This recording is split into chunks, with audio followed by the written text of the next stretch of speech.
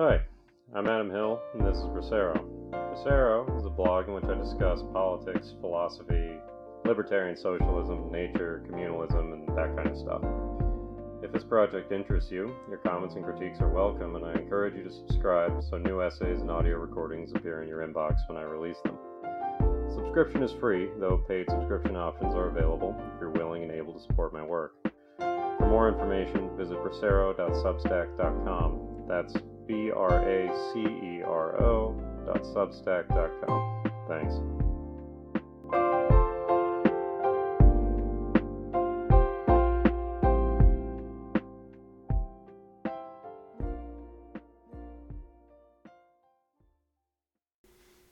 In a fascinating lecture delivered for the Santa Fe Institute, biologist Richard Lewontin challenged the idea that evolution constituted the progress of increasing complexity over time by taking a piece of paper and crumpling it up in his hand.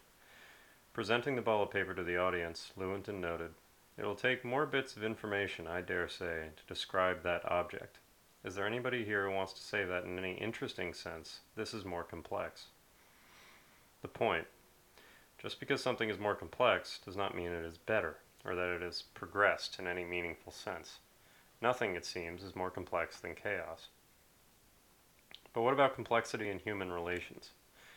The first serious attempt to understand the nature of complexity among human beings, Aristotle's Politics, is without a doubt his most controversial work. Aristotle is responsible for several gross errors which have misled societies for millennia, most famously his physics. It took civilization many centuries to get over his belief that the Earth was the center of the cosmos, and it wasn't until Newton that we could dispose of his theory of motion, his belief that everything tends toward a natural state of rest.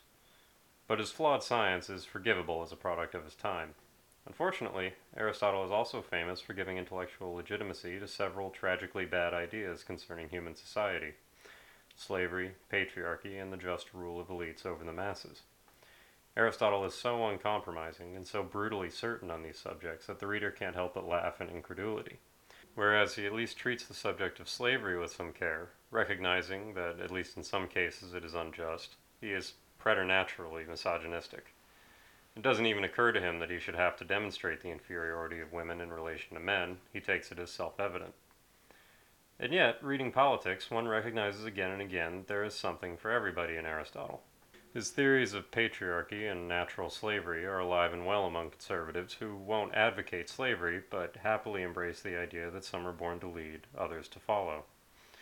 To use our modern terminology, Aristotle simply says the quiet part out loud.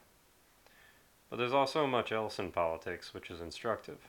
Aristotle's naturalism, and his almost infinite curiosity and fascination with everything in nature, is evident and crucial to understanding his political thought. Brian Morris contextualizes Aristotle's approach in his work Anthropology and Dialectical Naturalism nicely. Quote, "Aristotle, in fact, describes himself as a physikos, one who understands nature. Armand Leroy suggests there is a sense in which Aristotle's philosophy is biology, in that his ontology and epistemology were devised in order to understand the natural realm, specifically that of animal life. Aristotle was essentially a philosopher of living nature." End quote.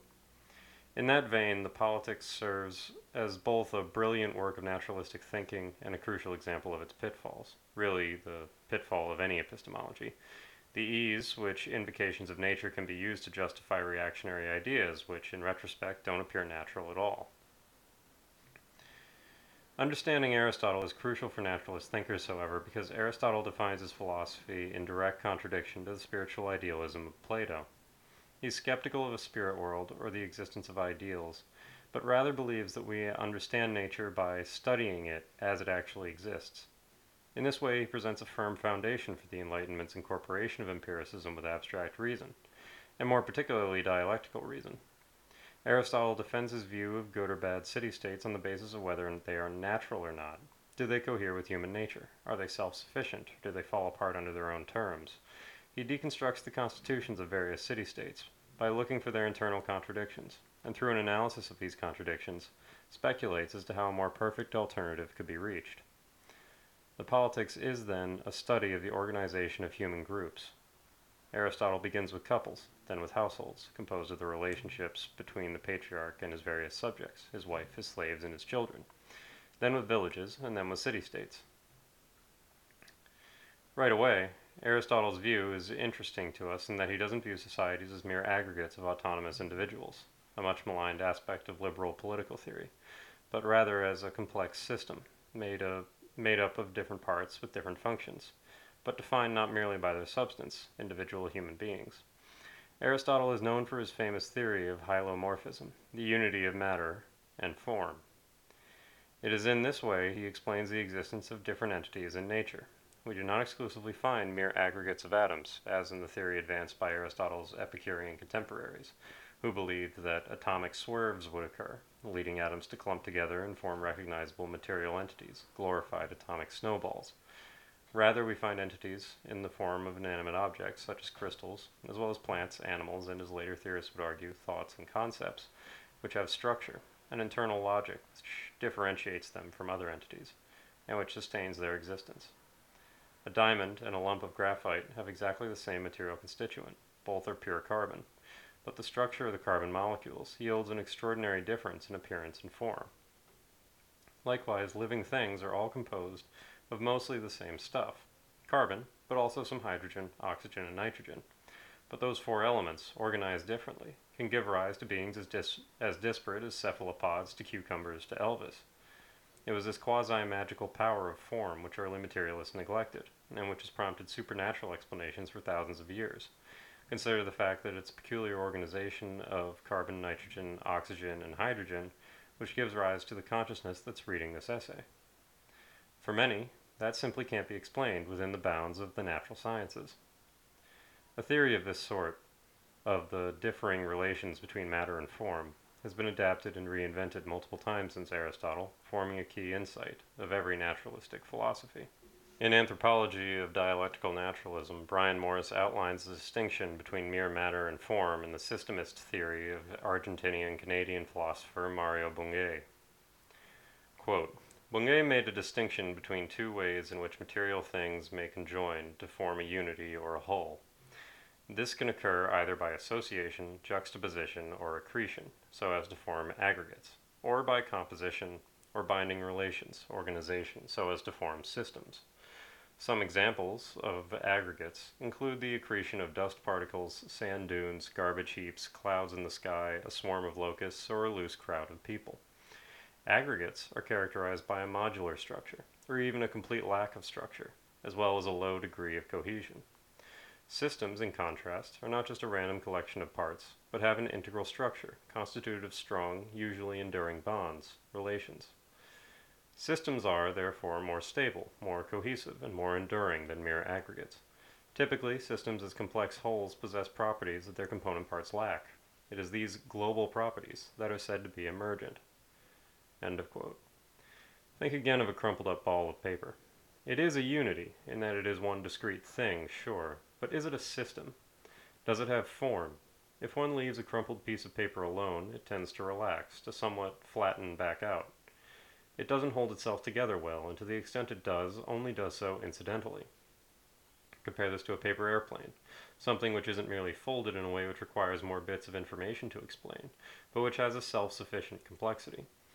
One which is complex in such a way as to hold itself together, but also to perform a certain function well. Likewise, a crumpled piece of paper is not readily reproducible. Every piece of paper you crumple up will be totally different from the last in its internal structure, the same way every pile of garbage is unlike every other pile. They are simply aggregates, without rhyme or reason, whereas a paper airplane has a specific set of steps which lead to the outcome. One can certainly make a paper airplane as complex as one likes, but it isn't mere complexity, but coherent complexity, which differentiates it. Complexity in accord with a function or set of functions. Such is the difference between Pollock and Picasso. One aggregated paint on a canvas, such that the outcome was complex. The other organized it, and the honest viewer can readily recognize which is more striking. It's the difference between a zoo and an ecosystem, between a pile of lumber and a building, between graphite and a diamond, and between a crowd and a community. It is the natural tendency for ordered complexity to achieve fitness over chaotic complexity in living systems, which interests naturalist political thought. It is specifically the ability of complex natural systems to find sustainable and mutually beneficial relations for many disparate elements, with many built-in redundancies and opportunities for change and improvement, which naturalist political thought seeks to emulate. Aristotle recognizes this nature of complex interrelationships when he criticizes Plato's idea of abolishing families with the intention of making everyone feel that they are a unity. With everyone related to everybody else by the knowledge that someone in their community is a blood relative, but without certainty as to who, every middle-aged man and woman, not knowing which children are their blood relatives, will think of every child as their child, and every child, likewise every adult, as their parent. It is this concept of holding someone to be simultaneously mine and not mine, which Aristotle skewers in Book 2 of Politics. Quote, "Yet is this way of calling the same thing mine, as practiced by 2 or 10,000 people, really better than the way they in fact use mine in city-states? For the same person is called my son by one person, my brother by another, my cousin by a third, or something else, in virtue of some other connection of kinship or marriage, one's own marriage in the first instance, or that of one's relatives. Still others call him my fellow clansman or my fellow tribesman, for it is better to have a cousin of one's own than a son in the way Socrates describes." End quote. It isn't enough to simply have a relationship with someone, generic and undifferentiated. The relationship ought to be of some specific nature. The point is that there must be vast webs of those relationships, maintained in their specificity and preserved through a sense that each member of a city has every other member in some way. I have a friend. I have my friend's cousin. I have my friend's cousin's grandmother. I have my friend's cousin's grandmother's friend, and so on. These networks of relationships, absurd in their extension and depth, come to life for me when I simply ask my grandmother to tell me about Brooklyn in the 30s, when she was a young girl in an Irish Catholic neighborhood. This is one of my favorite parts of talking to any person in their 80s or 90s, just asking them about their old neighborhood. What will typically follow is a dizzying list of names, families, friends of family friends, and so on, lists which grow shorter when you ask people in their 40s and 50s, and are likely almost non-existent when you ask people in their 20s and 30s. That list of names and avenues of relation is what constitutes membership in a community, complex, ornate, but nevertheless structured, of clear and coherent relationships. It isn't fixed by power or bureaucratic dictate, but rather constitutes an organic sort of foundation for the human identity, a clear and abundant answer to the question, who are you, which has long been a sustaining source of clarity and meaning for generations of people. It must be acknowledged Aristotle does this in a way which is fatally filtered through his cultural heritage, speaking only of sons, brothers, clansmen, etc. And it has been a tendency of reactionary thought ever since to naturalize hierarchies along biological lines. But hierarchies are a human invention. It is true that animals may organize along different lines of strength, for instance, but human hierarchies visibly differ. Often the master is weaker than the servant, quite often less intelligent, almost always less capable, and yet he nonetheless domineers over his natural superior. The logic of natural superiority as a just basis for hierarchy was justifiable to Aristotle in antiquity, but his belief that Greek men were the natural masters of all other human cultures is one no one even bothers to reject in its self-evident absurdity now, reading his works in an era where Greece as a marginalized also ran on the international stage. In the modern world, the logic of natural superiority is untenable, at least for its proponents to state out loud. Instead, by fixing hierarchies to political structures and the formation of bureaucracies, hierarchies become tools for domination and exploitation, independent of the personal attributes of members of the ruling class. This is the remarkable characteristic of the modern state, and for that matter the modern corporation. Unlike Aristotle's polis, a modern state or multinational is made up not of people, but of paperwork. Without people, it is revealed in its true form, as merely a legal entity, a set of offices and relations, which need not, and ideally probably ought not, be constituted by actual human beings. Indeed, this is why people form LLCs, to form a legal element to take on debt and other responsibilities, instead of the humans who actually operate said entity. It is thus, ironically, a hierarchy without leaders, leadership consisting only of the necessary charisma to talk oneself into a predefined position within a bureaucracy, but not requiring the natural capacity to actually lead, something which only incidentally appears in some leaders of bureaucratic entities, but is notably absent in most. It is a failing of the left to ignore the truth that in real human communities leaders do emerge in many circumstances, and are ignored at the peril of the community as a whole. but also a failing of states and statist political thought to not acknowledge that effective hierarchies are fluid, dependent on the needs of the moment, and the actual qualities of the people who make up the community. This is the role of hierarchy acknowledged by classical anarchist Mikhail Bakunin in God and the State, a work I feel my readers probably expect me to quote in almost every essay at this point. Quote, I bow before the authority of special men because it is imposed upon me by my own reason.